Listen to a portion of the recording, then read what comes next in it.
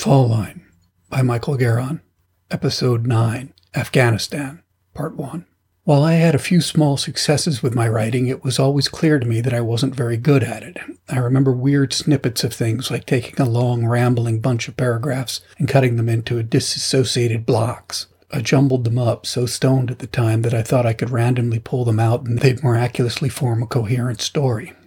I spent an inordinate amount of time trying to figure out how to approach composing a tale with a legitimate beginning, middle, and an end. The task seemed insurmountable to me.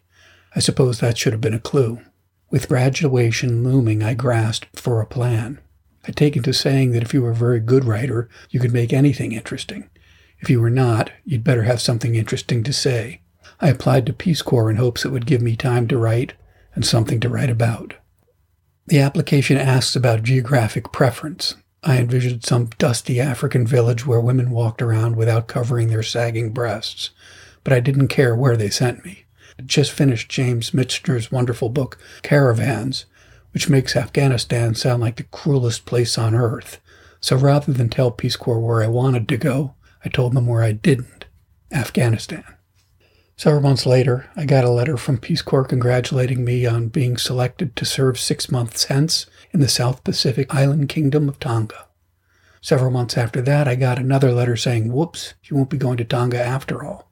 But if you're willing to wait an additional 6 months, we can get you into, wait for it, Afghanistan. What was I going to do? It wasn't like I had another plan. I shrugged and took the deal. Afghanistan was not what I expected it to be. Sure, there was the unimaginable cruelty that Michener had described. There was also a stark beauty to the country and a regal majesty to those who lived there. In the period during which I arrived, the first few weeks of 1978 was one of the most peaceful moments in the history of that war-torn country. If Afghanistan failed to conform to my image of the country, my concept of Peace Corps was even further off the mark. I'd mentally prepared for physical deprivation and mental anguish.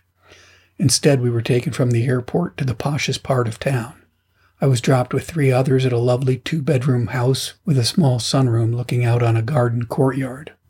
A houseboy stoked our potbelly stove while a cook heaped our plates with Kabuli palau. I had my first cultural awakening on a downtown cobble street. The road was lined in 3- and 4-story buildings.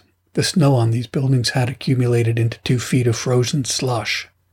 Groups of men worked to crack the slabs with heavy spikes. They pushed the ice blocks to the edge and pitched them onto the sidewalk 40 feet below. From a safe distance, I watched the ice explode against the ground in a spray of fish-sized chunks of shrapnel. But it wasn't the concussive force that floored me. It was that none of those walking beneath the fuselage even bothered to cross the street. When I asked my cross-culture teacher about it later, he said it was an expression of their faith in God. They believed God preordained the course of their lives. If he intended for them to be hit by falling ice, then it was his will. They stuck to their path in homage to Allah. Culture, our shared values, is all-encompassing. It includes everything from the profound, like a shared belief in God, to the superficial. On the superficial end, I was playing chess and Kabul. Not well, but often. I'd seen lovely chess sets in many of the shops, most carved from vibrant local stone. I went into one shop and asked the price. The merchant gave a price that, while reasonable, was well beyond what my $3 daily earnings would allow.